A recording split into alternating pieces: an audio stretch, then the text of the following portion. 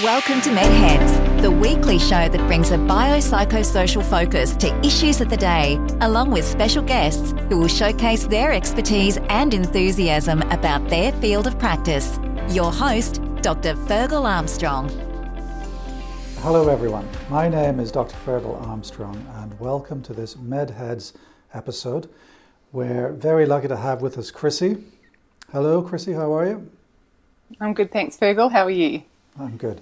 So Chrissy, the last time we spoke, we covered your experience in detox and the immediate aftermath.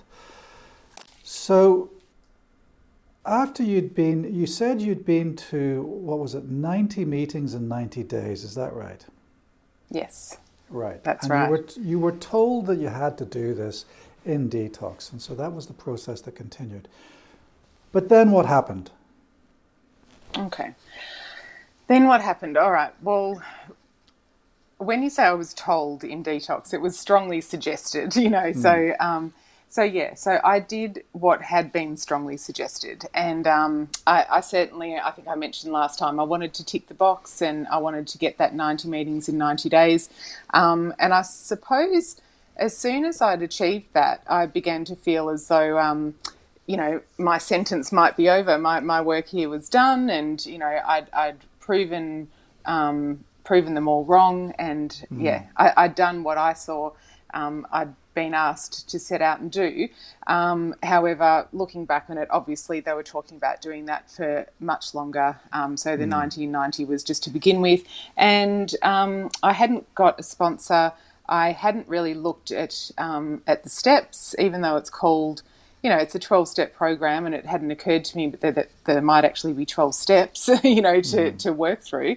I had basically just sat and listened, and I did identify. I found the stories fascinating, but I began to get restless, irritable, and discontent, and that's technically, that's what happens to me before when I'm searching for a way out or when I'm looking for a drink. That's my natural resting state, right. Restless, irritable, discontent. Okay. So during that process of attending 12-step meetings, 90 for 90 days, you didn't think it really applied to you, did you? These were different people. This wasn't your tribe, was it? Yeah, absolutely. I certainly looked for the differences. And unfortunately, I ignored the similarities, and there were many of them. When I say I ignored them, I took them on board, I suppose, but there was always a but. They're a bit different in, exactly. They're different in this sense or that sense. And, human beings are, different. We're from all different social walks of life and what have you. And, all right. began to think. Here's a question for you. Yes. At that point, do you think you actually had hit truly rock bottom? No, I don't. But it's not, looking back on it, it's not as though I needed to hit more of a physical rock bottom, because physically, there's no question I'd hit a rock bottom. I was in trouble. What I hadn't really grasped was the idea that, that there was no way that I could control my drinking. I hadn't accepted that if I thought long and hard enough about it, I must be able to outthink this. I've got all this knowledge.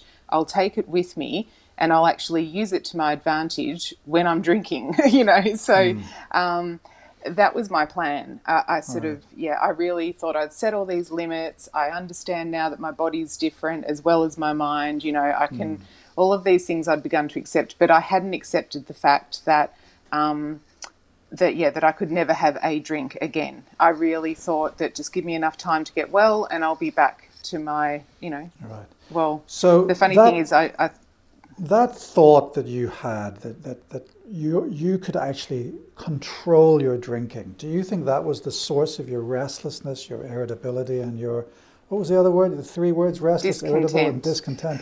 Did you think that you were the one person in that room that could actually control your drinking eventually, as if it was a skill to be mastered? Yeah, absolutely. And, and that's another thing you've touched on something there. I had these sort of delusions of grandeur. I was delusional in thinking that somehow, I was going to be able to do what every other alcoholic in the world hasn't been able to do, and that is, to control my drinking. And the thing is, when I was able to control it, because there were times where I could just really, knuckle down, the fact of the matter was I didn't enjoy it. So, I was either out of control and that's the way I like to drink, or I was controlling it occasionally and it was pointless. So it wasn't, I'd rather not, Right. So, yeah. So let's talk about then the first drink after your detox. You've been to 90 and 90. It really wasn't for you. You were different. You were the one person that could actually control your drinking. You were feeling restless and irritable and discontent. Tell us what happened. So my husband said one Sunday afternoon that he was going to a football match, and I was home with the kids, and they were very young. So it was 3 under 3, or it might have just been over by that stage. But I was feeling put upon. I sat in pity about it's not fair. He can go out and have fun and be with his friends. He can go out and have a drink. Why can't I? I didn't like the fact that I was different, and I didn't want to be different. I just didn't want to be different. I couldn't understand how come some people can do this and I can't. And then it suddenly occurred to me, well, actually you can, Chrissy. You can if you want. And that's exactly what I did. And I grabbed the 3 kids, went through the bottle shop and bought 3 bottles for $20. And that's, there was no mucking around. And I came home, popped the cork, and that was it. And my father-in-law came up, and I couldn't understand why he was so shocked, why he was quite upset. How did he know to come up? My husband called, because I said, I must have texted my husband and said, "I'll just letting you know I'm having a couple of drinks," because that was, my famous, catchphrase, couple of drinks. So, couple of drinks, right. So he was immediately on to his dad, who lives 7 doors down from us, and his dad came up, and of course, his dad was concerned. His dad and his mother, my mother-in-law and father-in-law, played a big role in taking care of our children when I was in treatment. And, I, in my selfishness, did not see that I was doing anything wrong. Like, to me, this was my right. As a human being, I had a right to make choices. And as I said, I've sort of completed my sentence, and this is my time, to have back. So you were of the view that you'd been through detox, you'd done the training, you were ready to do controlled drinking, and this was your right. Yes, absolutely. So you bought 3 bottles of wine, and then what happened? I'm sure my intention would have been to have 3 bottles over 3 nights or something like that. So I had a glass, and immediately I felt what I'd been taught about, which is, in layman's terms, this allergy, this phenomenon of craving. It's something that, I've said before, it becomes this insatiable desire for something. And once I've had that first sip, I can feel it through my muscles, my bones. Something in my thinking says, oh my gosh, you need to do more of this, and you need to do it now. So what I'd heard and learnt and been taught about the phenomenon of craving and the allergy was actually taking place, and I had this evidence that I could feel. So, as much as I tried to deny that, I also knew deep down, wow, they're right. Once I start, I can't stop. So what happened the next day? What happened? So I finished a lot of, that alcohol, and I woke up the next day pretending not to have a hangover and said, oh, well, that was all fine. That was all good. And I'm cured. It's okay. And I set myself a goal of drinking something like once a month, or only on special occasions. So I immediately got the yearly calendar out and tried to find all the special occasions where I could look forward to. And, it occurred to me, honestly, that even if I can set a limit of once every 2 weeks or once a month or whatever, that I am literally going to be just existing between drinks. And, that took a little while to realise, but I thought there's no life in between. And then I have a drink and I get this temporary relief. and then I've got some sort of horrible consequence, whether it's physical, emotional, or environmental, some sort of consequence. I've got to pay for that the next day in all sorts of different ways. And, I began to realise that what I saw as the reward actually was not a reward, and that I've got a whole lot of time now to live between now and the next drink, and it's really miserable. And so did you attend meetings after this time that you'd had your 3 bottles of wine? Did you go back to meetings? Yeah, I did, on and off. I'd go back for, I guess, what I would call a little bit of damage control when I was getting a bit out of hand. And I remember... can you give us an example of being out of hand after this? Oh, well, I might have drunk 3 nights in a row, and that to me, was going back to my old habits. But, I've come to learn today that to me, it's not to do with even, the quantity of alcohol, the frequency, the type of alcohol. It's really not. It's the consequences for me personally, and it's the damage that alcohol does. What does alcohol take away from my life? And so that's why... When was your last drink?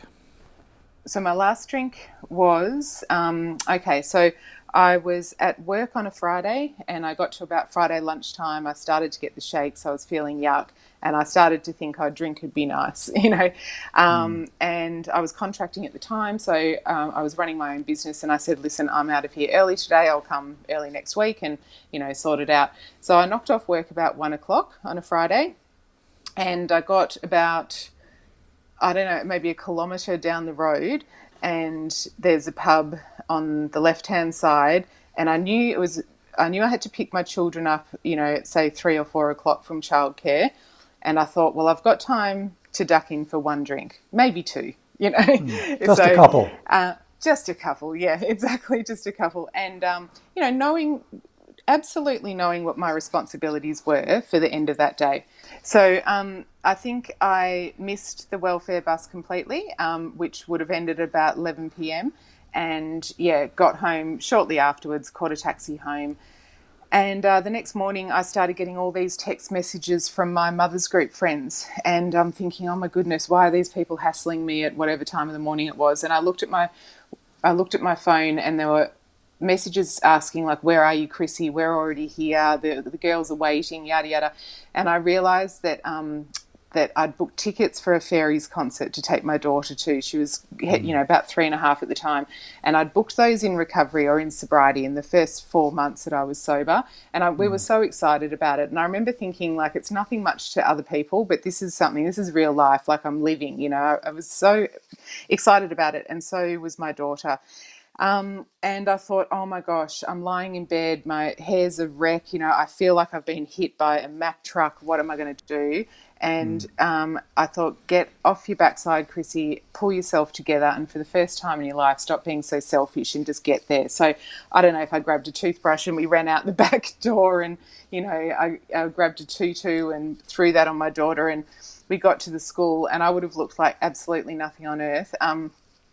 But Ella ran straight down to the stage and started dancing with her friends and all her little, and my mother's group friends were there. It was really, really dark in this hall, and immediately I just felt this overwhelming feeling of sadness, and tears were streaming down my face. You couldn't see it, thank goodness, because it was dark.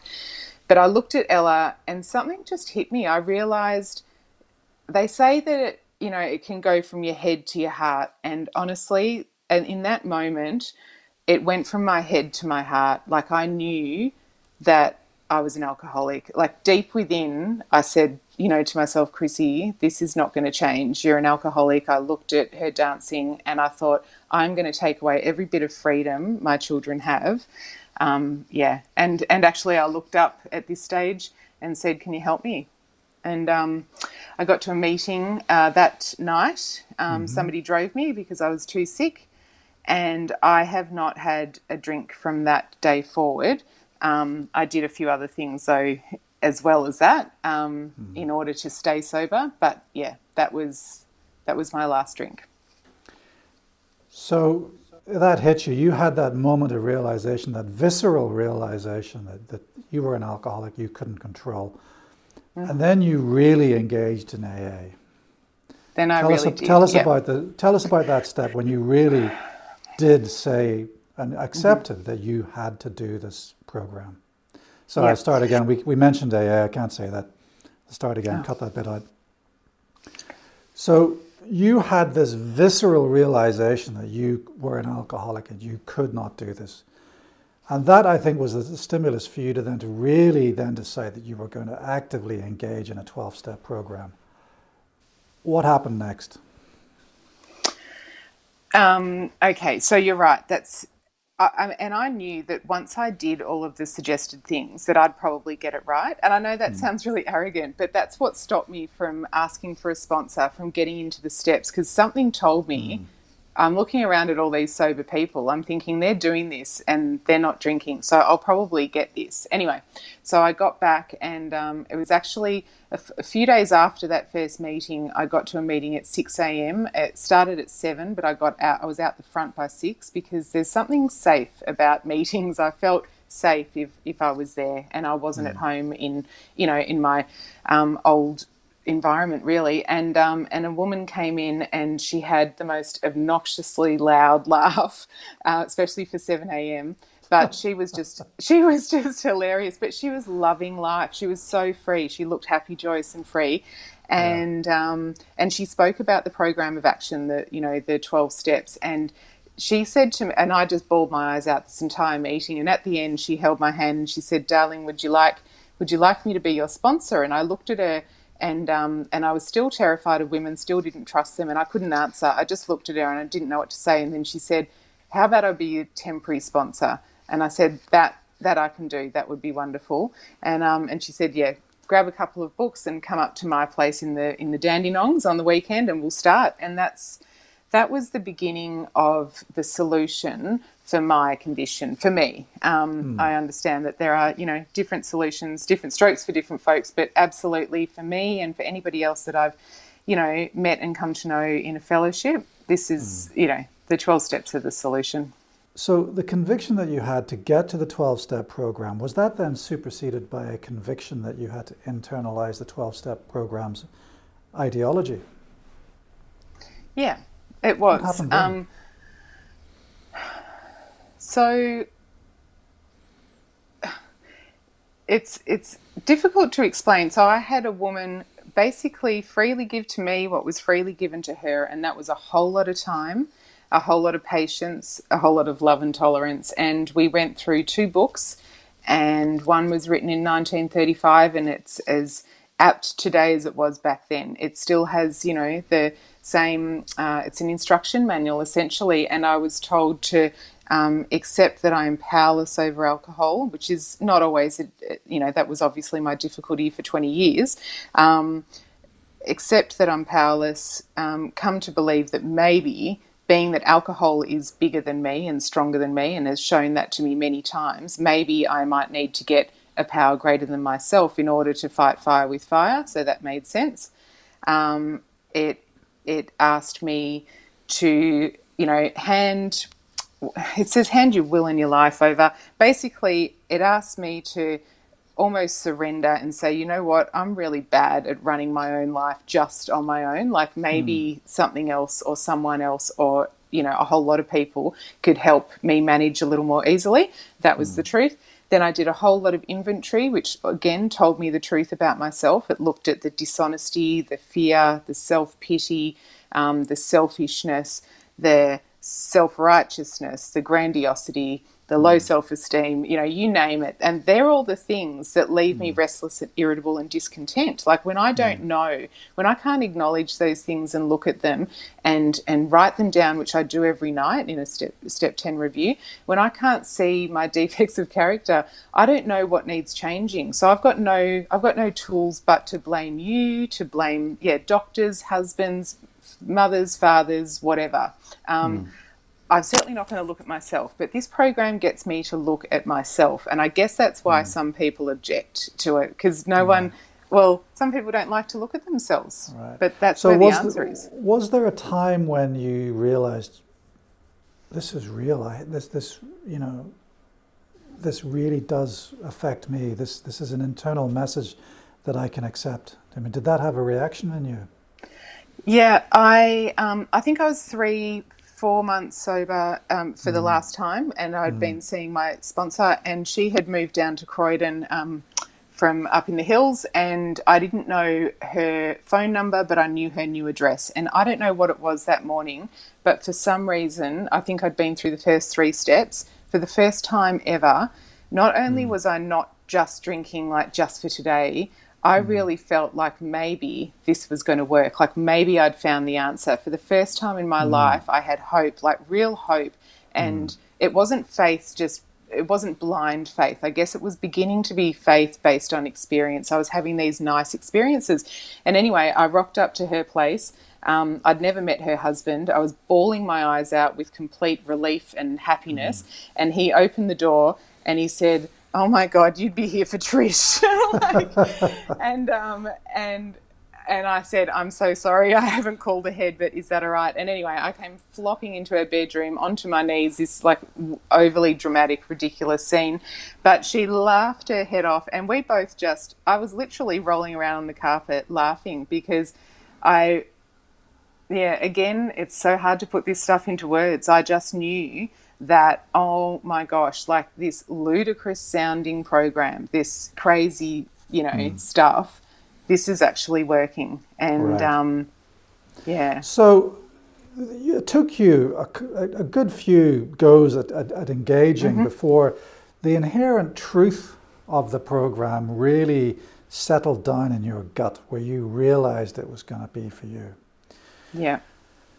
When we talk about 12 steps, there's a lot of resistance to it. What do you think? Where do you think the resistance comes from? I think a couple of things. One, I've mentioned that we have to look at ourselves, and some people are hell-bent on still blaming others. Most of us come in blaming them, those and they. So that's the difficult part.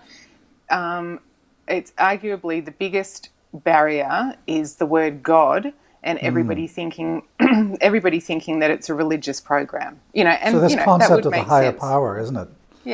Yeah. So tell us about what that higher power means, and how did you get over that issue? In the end, I was desperate enough to, like that gift of desperation. I really, I had no choice but to leave a crack in the door open. My sponsor said to me, "Chrissy, as long as you don't say absolutely not, as long as you just say maybe, why don't we sit down and read a book?" Because I said to her in the beginning, "I don't believe in this God stuff." And she said, "That's fine. Can you read a book?" And I said, "I can do that," And that's what I needed to, that whole concept has developed over a long period of time, and it changes. I still don't know what my higher power or God is. And actually, I'm scared about anyone who says, "I know who God is." I don't want to know you, because that's weird. Like who does know that stuff? So just to be clear, you don't need to have a religious faith to actively and productively engage in a 12-step program. And so the belief in the higher power, belief in God, doesn't... We have a lot of atheists, agnostics, that a lot of people will use the program or the principles of a 12-step program, or the principles, to as their higher power. So not even, and that will work for a lot of people. I would just really say to people to not use that or have that as a barrier, because the walls will come down. Like, it's really, for me, the freedom is in what we call the house cleaning steps 4 to 9. Just clear up the wreckage of the past, have a look at yourself, look at the truth, set about restoring relationships, making amends where you can, and that can be over a lot of years. That doesn't have to scare people either. Some people get scared by it. I was able to restore relationships with my father. I was able to nurse him when he died, when, there was a stage in my life where I wanted both of my parents to die. You know what I mean? Because I was so angry with them. And yet I was able to, there's so much repairing and restoration that goes on. And then in the last steps, what I get to is continually having a look at myself, but trusting in something that's bigger than me. And the best step is the last one, where I get out and start helping somebody else, and I become of service, and I become useful, and I've got a purpose, and I don't just bleed from society the way that I used to, do, even if it was in a public health I system. mean, that's a very interesting point that you find the most validating, the fact that you have now got a higher purpose. I mean, that alludes to the concept of eudaimonia. So eudaimonia is this concept where you have the benefit, you have a higher purpose in life that guides your life, which is different from hedonia, which is pleasure. So, for optimal psychiatric and mental health, you need the appropriate combination of purpose and pleasure. But you find that your purpose is given to you by this 12-step program, and you derive a lot of grounding and a lot of support from that. Absolutely. Yeah. That you've just, you've put it perfectly. And that's, people say, how do you stay sober? And that's how I stay sober. My primary purpose is to stay sober and to help other alcoholics achieve sobriety. And I'll be doing that until the day, I leave the planet. Yeah. So that purpose gives you the resilience to continue your daily journey of sobriety. Yeah, it absolutely does. And it's something that initially was overwhelming. I thought, I can't ever imagine being able to help another person, but it is something that develops over time. And it takes the time. people it does. And, and people with quality recovery are the ones that get out and help others. And, and that forms just such a huge part of why I am happy today and free inside. And why the ordinary is so beautiful. I don't need bells and whistles. So if we can just recap on the potential barriers. First of all, you've got to be ready. You've got to stop being deluded that you can control your drinking. Secondly, that you have to accept that there's a certain amount of introspection. You have to look at yourself. Thirdly, you have to deal with the issue about this concept of higher power. Fourthly, then you have to start engaging in a process that you've described as housekeeping, sweeping out all the cobwebs and repairing the house. And then finally you get to the point of having purpose. That's a very, very scary prospect. What's the first piece of advice you give people who are considering entering into this program? And how do you advise people to overcome those fears?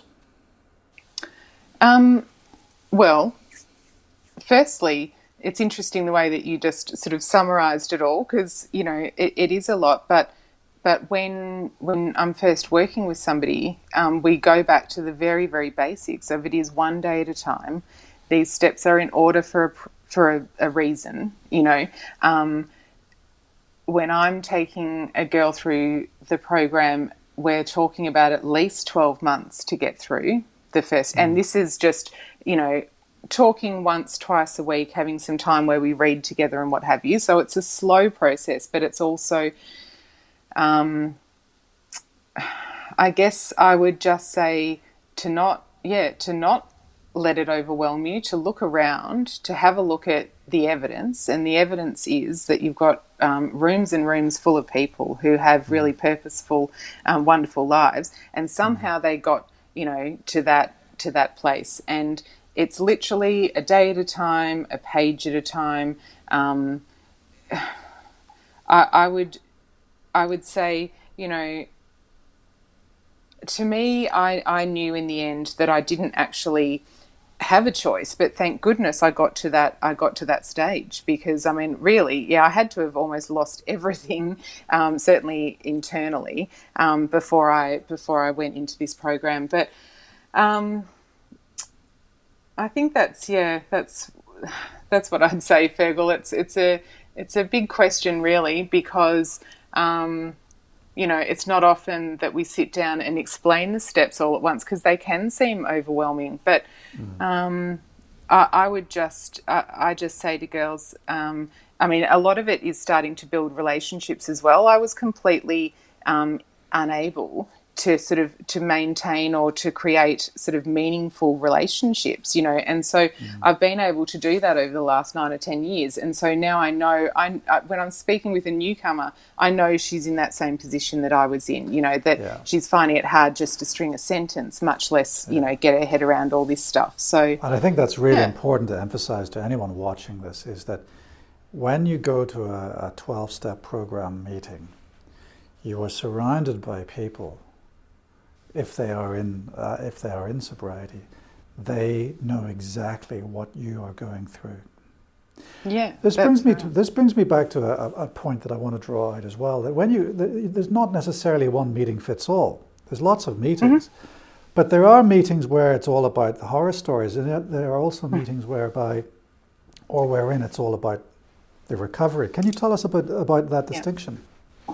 Yeah, so the ID meetings are the ones that I did sit in for 1990 without knowing that there were more recovery-based meetings. Sorry, what's ID? So they are... So ID meaning identification. So people will get up and they do the class. Well, so the newcomer is supposed to identify, and most will if they've got a drinking problem.